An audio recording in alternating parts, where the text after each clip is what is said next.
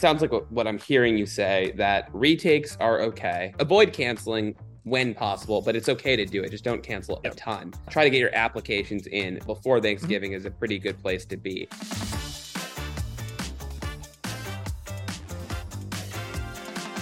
Hi, everyone. Welcome to the S02 LSAT Podcast. My name is Henry Ewing, and I'm joined with my co-host today, Aastha, and today, once again, we are joined by a special guest. I'll let you introduce yourself. Hey, I'm Jacob Baska, and I'm one of the admissions consultants at 7Sage, and came to 7Sage after working in higher ed admissions for 14 years, including 7 years as the director of admissions and financial aid at Notre Dame Law School. I always like throwing in the and financial aid. It's less consequential at this time of year, but come scholarship negotiation season, it comes back real quick.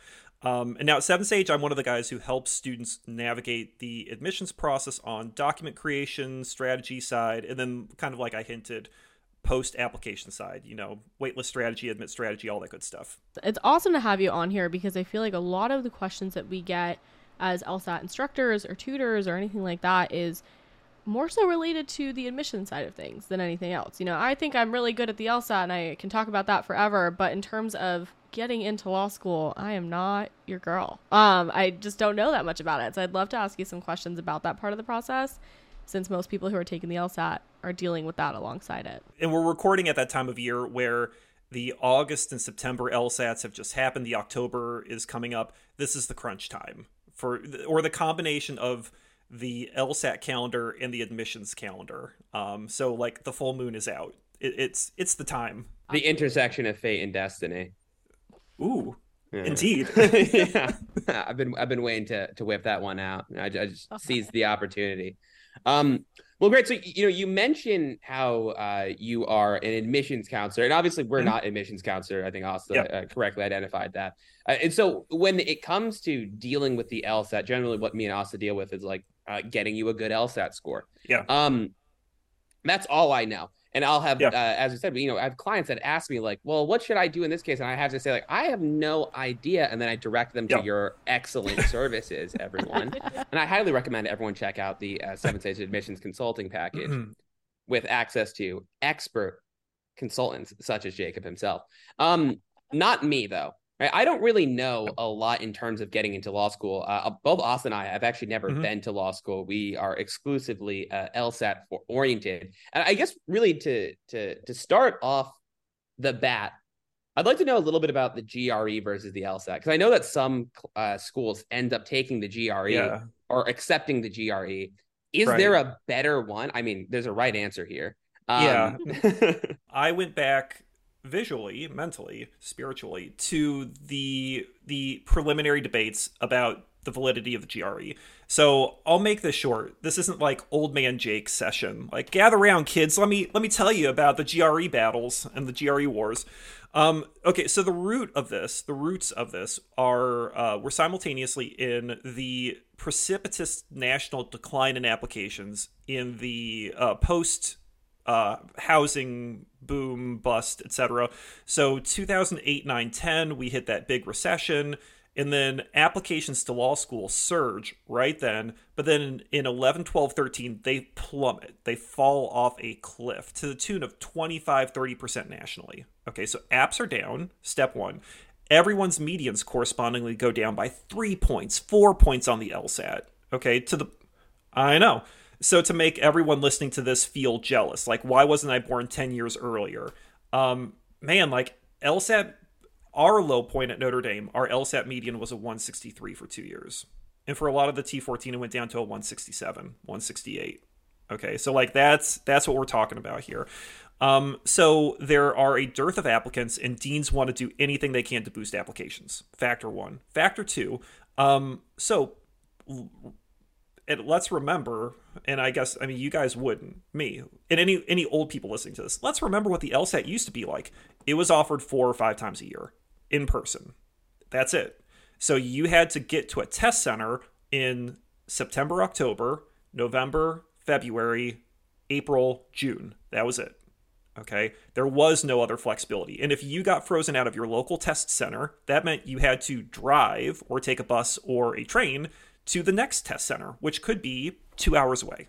Okay? So there's also accessibility issues. Okay?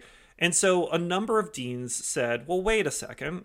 Let's address both of these issues by looking at the GRE and to see if the GRE is a valid and reliable test, because ABA Standard 503, to quote scripture and verse, says that law schools have to use a reliable and valid entrance exam, i.e. the LSAT. One question is, why the LSAT? Because it is a reliable test. It does gauge it does predict your law school GPA. Not perfectly. It's not a crystal ball, but it's predictive. And it's valid. If you take the LSAT multiple times neutrally, so not using an LSAT tutor from 7 Sage, for example, between takes, right? But like if you take it on September 1st and then retake it on October 1st with similar practice, you're probably going to do the same. You're going to be in the same score radius, right? Or score band. So Dean said, well, gosh, 5033 doesn't say we can't use other tests. So what about the GRE? What about the GMAT? What about et cetera, et cetera? So that's where that came into play. Now, we were actually part of those validity studies at Notre Dame. What we found through working with ETS was that ETS was good enough to admit, yes, the LSAT is a better predictor, but the GRE is a pretty good predictor. It gets you into the ballpark. And they were looking at our students at other schools of Notre Dame's quality, schools above Notre Dame's quality, and then lower ranked schools too. And they did a big cross-section. People who had already taken the LSAT to get into law school. But hey, I'm going to pay you, Henry, current Notre Dame law student, to go take the GRE. Okay? And you get more money if you do better. So it's in your best interest to do better. And what everyone found was that the reading section, the qualitative section, was the most predictive. The math section had some validity. The writing section had negative validity. Do not look at the writing section. Okay? Interesting. Further, they created that delightful tool on ETS's website, which converts math and verbal, qualitative and quantitative scores to an LSAT. This is based on their studies. Okay? This is chapter 1 of the wars. Then chapter 2 is how U.S. News considered it, which was U.S. News gave equal weight, 40% and 40%, to qualitative and quantitative, despite the fact that ETS's research showed they're not co-equal. They gave 20% weight to the writing section, even though ETS said that actually has negative predictive validity. And further, the cherry on top of the sundae, they looked at percentiles. Why is that an issue? Because, hey, two very smart people. Who takes the GRE? Losers. You can't say not that. the LSAT now. But okay, Aastha, how about you? Who takes the GRE? Usually younger people try to get a master's, right? But in what fields? Oh, like humanities and, or not STEM math, fields. or physics, okay. or right. This is the entree for PhD programs and master's programs in any number of fields. Got it. Used. Right. Okay. It's also used. It's not preferred for MBA programs, but it's used.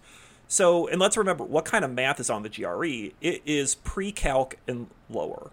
Okay, so you have the significant testing population for whom you're basically giving them remedial math. Mm-hmm. So many people get a perfect score that the test curve is shot. Okay. 5% of test takers get a perfect math score. If you get one question wrong, you're in the 96th percentile or the 94th percentile. Oh, wow. So it is nearly impossible, per the formula U.S. News came up with, to have a GRE score that helps law schools with over a 166, 167 LSAT median. And so law schools were caught in this shuffle of, so what do we take into account? What we think is probably more valid, or what U.S. News is doing, or do we just kind of push this off to the side and, like Henry said, go with the winning exam, the LSAT? And yeah, I do wonder if we're entering into a new phase of that, though, with the way that schools, we'll see how they respond to U.S. News changing their formula this year. I wonder if everyone has taken a big dose of reality medicine and realized U.S. News is simultaneously important and yet tells us absolutely nothing. Does anyone believe that Duke is a better law school than Harvard because Duke is now tied with Harvard? That's no one's going to say that. Okay, with no offense to Duke by any stretch of the imagination. at all. You're coming from a Blue Devil family here, okay? Like my mom went to I was to use like a school that we would always compete with, Boston University. BU is in the historically the 20 to 25 neighborhood. Does anyone believe that BU is actually not as good of a law school based on their outcomes as Ohio State is, who jumped above BU this year? And these are all really good law schools, but you go to one school over another because you have different goals, different targets, blah, blah, blah, blah. Right. So, just to take the LSAT, man. Like, just do good at that and get a 175 and, like, solve all the problems. And then life is good and you're good to go. If you have a 4.0, go rock out on the GRE. And you're going to have certain doors open to you because at least you have one stat that's going to be above everyone's medians. But if you are that student who got a master's degree already and you have a 3.5 GPA, that's going to be below the medians at certainly the T 14, 20, 30, 40 schools. Sorry, kids. Like, go take that LSAT. Go hire a 7-stage tutor. Yeah. And go rock out on the LSAT. As a really master's helpful. student who took the LSAT, I recommend that too. Who also does not have above a 3.5. So that's your cleanest path. And also financially, like if scholarship is going to be a bigger deal, there simply are bigger scholarship packages given to higher LSATs. Yeah. That's really helpful advice. So thanks for following me down that rabbit hole. So it seems like the LSAT is the better. At least for right now, we should add that. For right now, the LSAT is the more favorable test to take. And everyone recognizes that the LSAT is more predictive. LSAC's research has shown that, law school research, and even ETS. ETS this isn't a Coke Pepsi thing where Pepsi's like, no, we're better, and Coke says, no, we're better. In this situation, Pepsi is saying, actually, Coke's better. Okay. Yeah. But we're close. We're close, guys. That's what ETS's argument is. And they are more accessible. To come back to those original points, you can take the GRE any day of the week in almost any market around the country. And so this was a far more accessible exam. It was a far cheaper exam. And I think that this really pushed LSAC to digitize the LSAT. The real final kick there was COVID. Right. But you can now take the LSAT. How many times a year it's offered now? Eight times. 7, 8. Yeah, right. Yeah. And because it's offered digitally, there's far more capacity. Now, obviously, there are issues with the digital exam because, again, we're recording this August, September, which, like, people listening to this in the future, just don't look up what happened in August and September. It'll just make you anxious. You don't want to know. You don't need to think about it. It's done. But it's over. It's now more accessible. It's now more open. LSAC has partnered with different prep organizations like Khan Academy to also improve tutoring access, but also there are a lot more organizations like 7-Stage that exist now to also improve access to the LSAT too. So it's just it's different now than it was 10 years ago as far as LSAT accessibility. But 10 years ago, the LSAT was 4 times a year, local. You snooze, you lose, and tough luck, kid. As opposed to now, okay, you missed out on September, no worries. You can still sign up for October. You missed that, no worries, November. It's much different now. Yeah, and to anyone who's thinking about accessibility too, I do want to mention that if you have a fee waiver with LSAC, we offer 7-Stage for $1 a month for the duration of that fee waiver. $1 a year. Oh, it's $1 a year, actually. $1 a year. Yeah. Wow. So take that extra $11. Yeah. Go treat yourself to something nice. Yeah, exactly. Go get a coffee, maybe 2 coffees, depending on where you live. But no, I'm with you. I think on that note, they're talking about the different test dates. Another huge question that I get from a lot of students is, when is too late to take the test, especially at this time of year? Let's say somebody took August and they're not super happy with their score. Right. Is October too late? Is November too late? Like, am I not going to get in law school this cycle? What should I do? And I think a lot of students try to decide between that trade-off of, is it worth it to retake in November and potentially score 5 points higher and then send in my application a couple months later than I was intending to?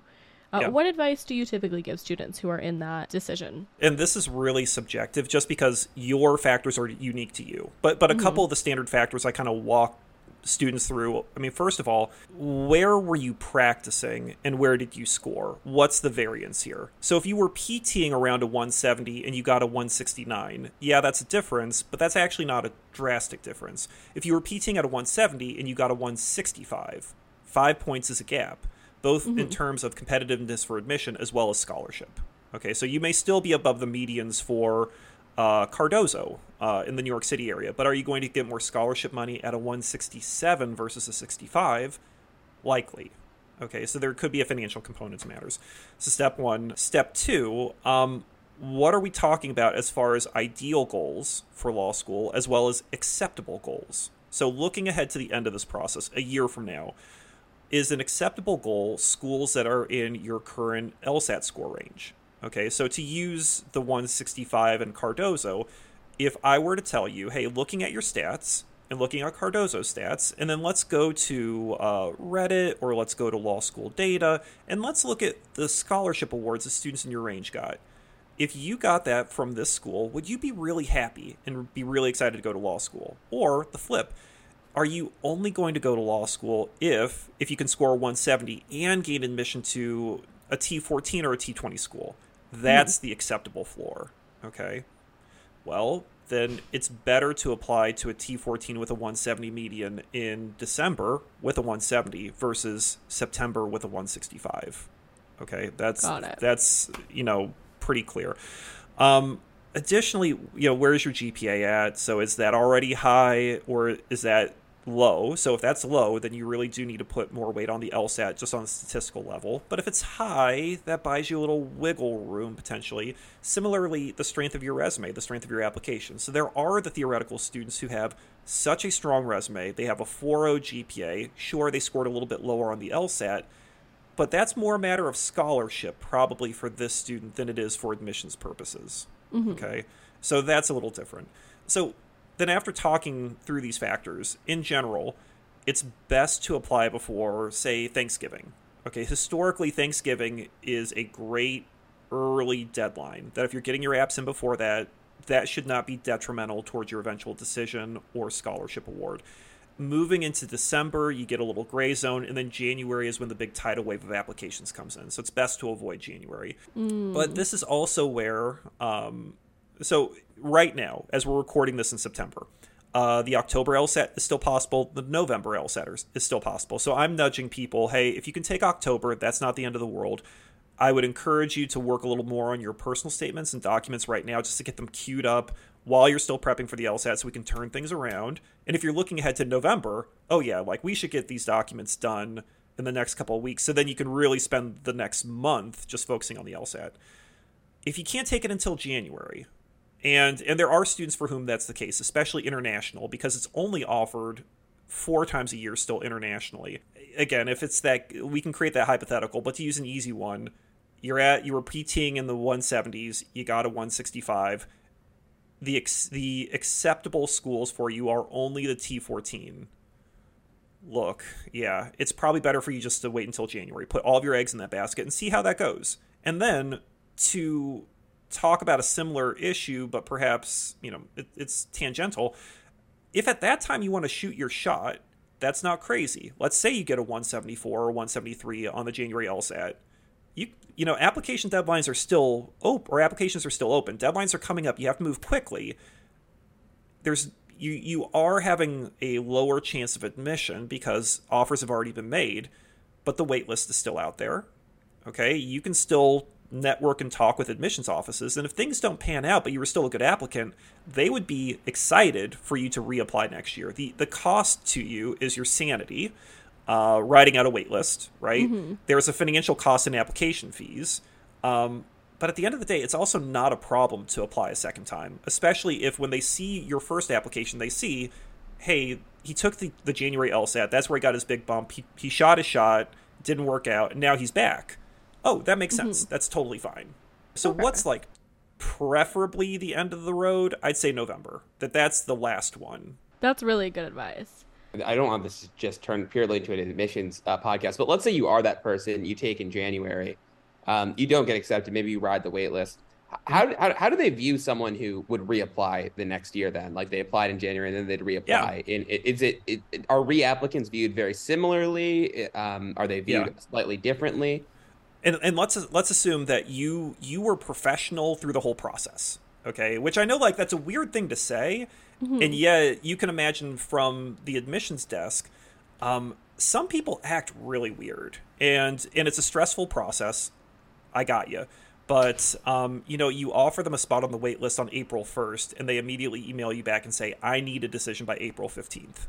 End of discussion. Like, oh, wow. Okay. Not the ultimatum. I think I can give you a decision. No. That is the decision. But you know what I mean? So if you're professional, if you're polite, if you use the summer to connect with the admissions office where possible. So like if Michigan does their standard waitlist Zoom meetings, attend one of those. If Georgetown does their waitlist group interviews, do one of those. Be professional, be polite, be engaged. And then if it doesn't work out, at the end of the summer, try to have a conversation with them to say, hey, I applied late. I've been on the wait list. I would love to reapply this year. And just initiate that conversation. Okay, mm-hmm. So this is also part of that professionalism.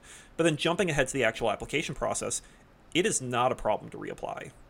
Okay, it is if you were not admitted the first time around. We'll touch on I admitted you canceled, and now you're reapplying. That's similar and yet different because of the key thing of I asked you to prom, you said no, and now what?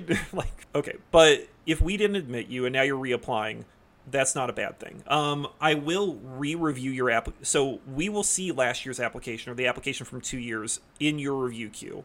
And we'll do a quick spot check over it just to see what was the deal 2-3 years ago. And most importantly, we're looking at what were your stats then. So did you graduate, for example? Did you retake the LSAT? Also, we're looking at character and fitness.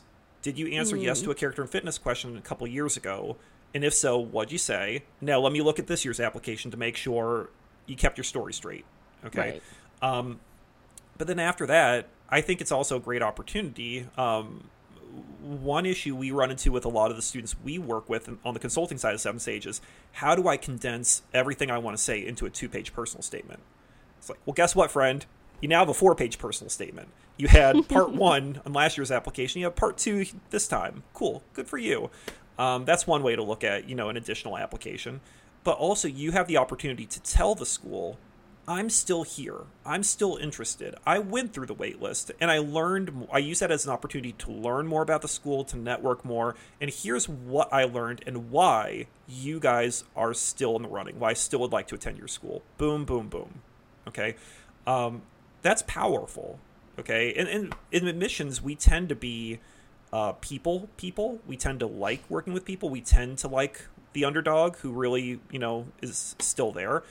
But now to go back to the candidate who we admitted, so the tangential or corollary story, it is really necessary to explain why did you say no? Because we gave you our best sales pitch.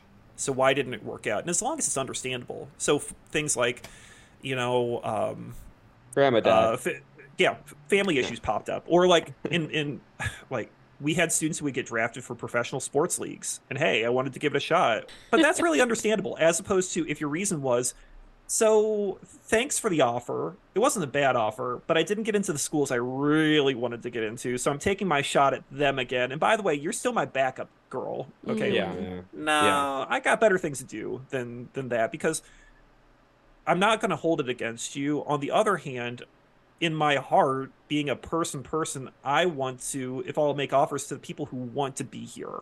Yeah. You know what I mean? So that is something to address if you were admitted and now are reapplying. What happened, and why should I not feel silly admitting you a second time, basically? Yeah. That makes a lot of sense. It's what I'm hearing you say. It's a lot less about like, you're slighting them and more of like, well, you're getting the sense that this is not your first choice, and you want to admit people who like you're their first choice. Oh, totally. And fool me once, shame on you. Fool me twice, shame on me. Basically. So give me reason to believe. And also, not just me. Remember, faculty are reading these files at most schools. They are far tougher than I am. Okay, and they take it personal because they really are putting their, they've been here for 30 years. So why should they believe? And law professors tend to be very logical people who, rely on things like evidence and proof. Go figure. So give them something, right? Yeah. Even if it's a white lie, like, not grandma died, but like family circumstances arose. Like, I'm not going to question family circumstances. Yeah, that sounds reasonable. That makes a lot of sense. Just on the record, we are endorsing lying on your application at 7 Sage. It's very important to do so. It prepares the tutoring you to be a lawyer. side. The tutoring side is endorsing that. The consulting side is not endorsing that. Yes. Fair enough. No, that checks out. I do think, though, this whole conversation about timeline and reapplying is really helpful for a lot of people to listen to. I think something we've talked about on this podcast before is that a lot of the people we talk to with the LSAT, it feels very do or die. Like, if it doesn't happen this testing cycle, if it doesn't happen on this specific exam, I'm never going to go to law school. I'm never going to be a lawyer. Everything is going to crumble and fall. But I think talking about how reapplying is not necessarily a bad thing, sometimes even a good thing, right? Gives you another opportunity to pitch yourself and improve your score while you're at it is really helpful, right? And I think puts things into perspective that another year in the grand scheme of things is not the end of the world, especially if you're opening up a lot more opportunities for yourself as far as schools go, as far as scholarship goes, all those things. Yeah, and further to that point, too, I think that sometimes students lose sight of how many amazing opportunities there are at law schools around the country too, that in their mind, and understandably so, we all want to do our best. We all want to go to the best school. But I think of my friends who went to the regional schools. So a Loyola in Chicago, a Temple in Philadelphia, a Loyola Marymount in Los Angeles, and are now partners at their firms, right? Or are now lead prosecutors in the DA's office or things of that nature. There's something to be said for making the best of the opportunity that is present to you. And so, again, let's go back to this notion of the gap between where you're PTing and where you actually score. It's okay to want to take a couple more cracks at it. It's also okay to say, I gave it 3 chances. I gave it 4 chances. I maxed out 5 chances. I still have a score that's going to help me to be competitive for admission at all these amazing schools that are in the 40s, 50s, 60s, etc., U.S. News rankings, okay? And they're going to be a plethora of opportunities to me as long as I come ready to rock and roll, okay? And it's hard sometimes to help students open their eyes to that because you do see the numbers and you do know that gap and you do know how hard you tried for those extra 3-4 points. But the flip of this question of, is it okay to keep retaking? Is it okay to reapply? It's also okay to say, I've done my best. Okay, and now what do? I have to change the plan, but that's not a problem. That's going to be the rest of your life to a large extent. So to sound like an old person, roll with it. Sometimes things don't go according to plan. And also, I think that there's a lot to be said for at least go through the admissions process, see what offers you get, visit the schools to which you were admitted, see what you like about them, because I think you're going to be pleasantly surprised for the most part as to what's out there. On that note, I want to ask, from an admissions perspective, how do score cancellations and retakes look? Right? I know a lot of people get this advice of, don't take the LSAT more than once, don't take it more than twice. It looks really bad on law school apps. The advice that we generally give is don't take the test until you're ready, until you're PTing at a score that you'd be comfortable applying with. What but a as far concept. as cancellations, right? But put your best foot forward, exactly. right? Yeah. But I talk to a lot of people who say that, I just want to take it to try it out. Like, I just want to see what the LSAT's like. I want to see how it feels. I haven't studied that much, or I already signed up for this test date and I don't want to lose my registration money. But is it going to look bad if I don't score well? Or is it going to look bad if I cancel? What are your thoughts on that? Yeah. So back in the day, so pre-COVID, because that's really the sea change here. If there was a C, so I guess we should explain this. On your CAS report, which is the academic bundling of all of your documents for law school, transcripts, test scores, LSAT writing sample, letters of rec, an admissions officer will see all of your LSAT test takes that are valid. So within the last 5 years, I will see the score, or I will see if you canceled or if you were absent. And if you were absent, I will just see the letter A. Okay. And if you cancel, I will just see the letter C. And I will not know whether you canceled because of a score preview, or you canceled because of tech issues, or you canceled because you got sick on test day and had to bow out after an hour. Pre-COVID, when all the LSATs were live, I knew that a C meant something happened on test day. Like you got sick during the exam, or someone next to you had a panic attack and that really set you off. Or I know we focus on the issues of the digital LSAT, but in fairness, back in the day, it would not be weird to hear from students who got to the end of a section of the LSAT and they realized, because this was all Scantron, bubbles, like here's question 10, A, B, C, D, and you have to circle in your answer, they would get to the end of a section and realize that they had skipped a question on their answer sheet. Oh, And they didn't know which gosh. one it was. So Oh my they would try gosh. to go back and I know. So Wow. I knew C meant something happened. Now I don't know what C means. It could be score preview, it could be something happened. On a technical level, per ABA standard 503, we have to take your highest score. So if you go from a 150 to a 151 to a 175, I have to report that 175 if we admit you and if you enroll. Per LSAC's data, the most predictive stat is your average LSAT. Okay? So LSAC studies have shown really you're probably going to perform akin to like a kid with a 162. Okay, the rough average of 150, 51, 75. But I know I own that 175. Now, logically, I have to examine the rest of the file because clearly one of these two numbers is the real one. So how's your GPA, how's your resume, how are your written pieces, etc. But now back to cancels. I don't think any admissions officer views cancels in a weird way in isolation because stuff happens. Okay. Or we also understand there is this mentality from students, even though we tell them we have to report your highest exam. Trust us. Okay. Like we're happy when you score high. If you go from if my median's a 168 and you go from a 160 to a 61 to a 69, I am overjoyed. This is great. I understand that some students don't want to show any weakness. So I get it. It does look weird once you have multiple cancels, though. So, for example, if you have cancel, 170, cancel, that's a little weird. Yeah. I would rather see cancel 168, 170, 167. Because at least 168, 70, 67, that's all in the same score band. It's you missed one or two extra questions, effectively. So I typically advise only cancel if you bomb the heck out of it. Okay.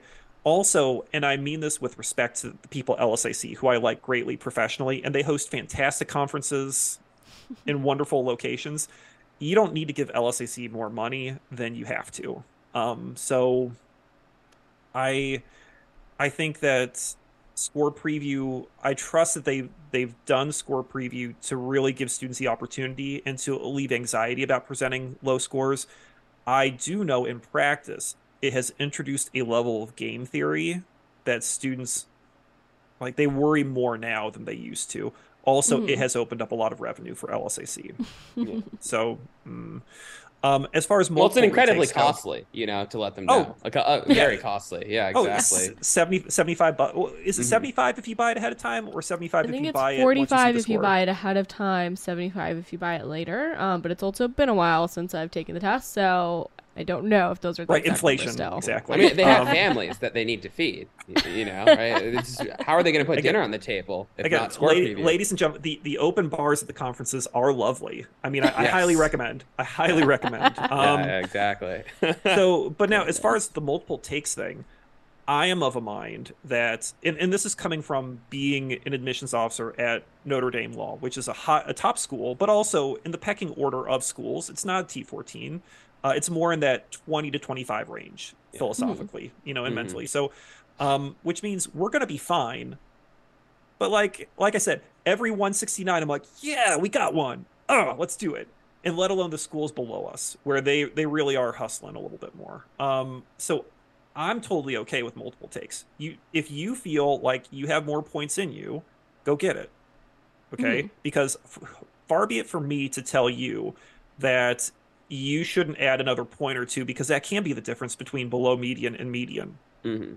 Not admitted or admitted. Or admitted with 10,000 a year versus admitted with 30,000 a year in scholarship. That's game changing. Yeah. Okay, so far be it from me. I do know there are some schools that do publicly say you should only take it no more than 3 times. I do wonder, and if I saw them at the open bar, I would ask them, but for real, like, they take it a 4th time and they go from a 170 to a 173, because these are typically T14s. Right. You're not admitting that kid? Really? If that was the only issue? Really? Yeah. And see what they say. Now, as far as, like, at this time of year, should they cancel? I think they should. A good thing to do is, like, contact Seven Sage Consulting. We do free consultations, half hours. We're happy to chat with you guys. Okay. And as a pro tip, schedule that consultation before the score release comes out. Just like make a reservation. And then if you need to cancel it, like no worries. You just gave me a half hour of my life back. All good. And have us talk it out with you, because we'll go through that whole, like, where were you PTing? Where did you score? What are the schools we're talking about? You know, because those are all, when can you retake it? If you're abroad and you can only retake it in January, you know, let's talk that out with you a little bit. Right. Yeah. Awesome. No, that was super, super helpful. Great advice, not only for our listeners, but for me to just know, right? And carry on to students who ask in the future, because it's something that comes up so often. Well, and I don't think we didn't say this at the beginning of this podcast, but you guys contextualizing, like, we do great work on the tutoring side, and then our students turn around and are like, question. And your answer is, we don't know. That's how Seven Sage Consulting was born, was the tutors collectively being like, should we ask some admissions people? And some admissions people were like, you know, it'd be pretty cool to step outside of an admissions office and to have our cats, you know, in our workspace, and our children coming home and things like that. Oh man, that'd be cool. And that's how Seven Sage Consulting was born. Wait, that's awesome. That's really cute. It's nice to have cats and children. You know, to give you guys something to aspire to, one day it can be you. I promise. Wow. Yeah, exactly. Goodness. Well, Henry, did you have any other questions that you wanted to ask before we wrap up here? No real closing thoughts. I just to recap, it sounds like what I'm hearing you say, that retakes are okay, but a lot of cancels might raise a couple eyebrows. So avoid canceling 5 tests, right? And if possible. Maybe be careful on that first one. Okay, people seem real trigger happy to cancel that first one, but ask, was this really a bomb? Like if I'm PTing at a 170, a 166 is not a bomb. A 158 is a bomb. Okay. Yeah. Like, be careful there, because the doomsday scenario isn't having a 166 and going up to a 170. It's canceling the 166, PTing at a 170, but then getting a 158 next time. Right. Yeah. to send a shiver down everyone's spine. Than none. Yeah, exactly. That sounds awful. I wouldn't know. We only improve at Seven Sage. It only goes up. So in that case, right, so try to avoid canceling when possible, but it's okay to do it. Just don't cancel a ton. Try to get your applications in before November. Is a general rule. Now you can do later, but as a general rule, before Thanksgiving is a pretty good place to be. If you are going to take later, make sure it's like something that you are actually, like, you're PTing 5 points higher, a real jump. Right? Maybe you underperformed for whatever reason, and then it's worth it. And that real jump is going to mean something for the schools that you care about. Right. Okay. So it's not, I'm already at above the median for my dream school, but now I want to add 5 more points for my dream school. No. Like, those 5 points are the difference between me and the dream school. Right. Okay, that makes a lot of sense. So let's say I have a couple of clients who are like real heavy hitters. Maybe they get a 175. I used to wrap it up. Like, is there a substantial difference between a 175 and a 178? No, because I wish LSAC would just give you a medal at that point and tell you, like, you won the LSAT. Congratulations, kid. You passed. Because you're at the medians you are at or above the median for every school. Okay, so you mathematically, you will not help any school anymore by being at a 178 versus a 175. Right. Okay. And further, you are telling me, so imagine you're the Notre Dame admissions counselor and the student is applying to Notre Dame and you retook on a 175. You're signaling to me right there that you don't care about me. You care. And I knew this seeing the 175, but now you're really telling me I'm really targeting Harvard, Yale, Stanford. And so why should I admit you, dude? Like, you're not coming here. Right. That makes a lot of sense. Yeah, no, awesome. That makes a lot of sense. Thanks so much for your time. This was really insightful. Learned a ton, and I'm sure our listeners did as well.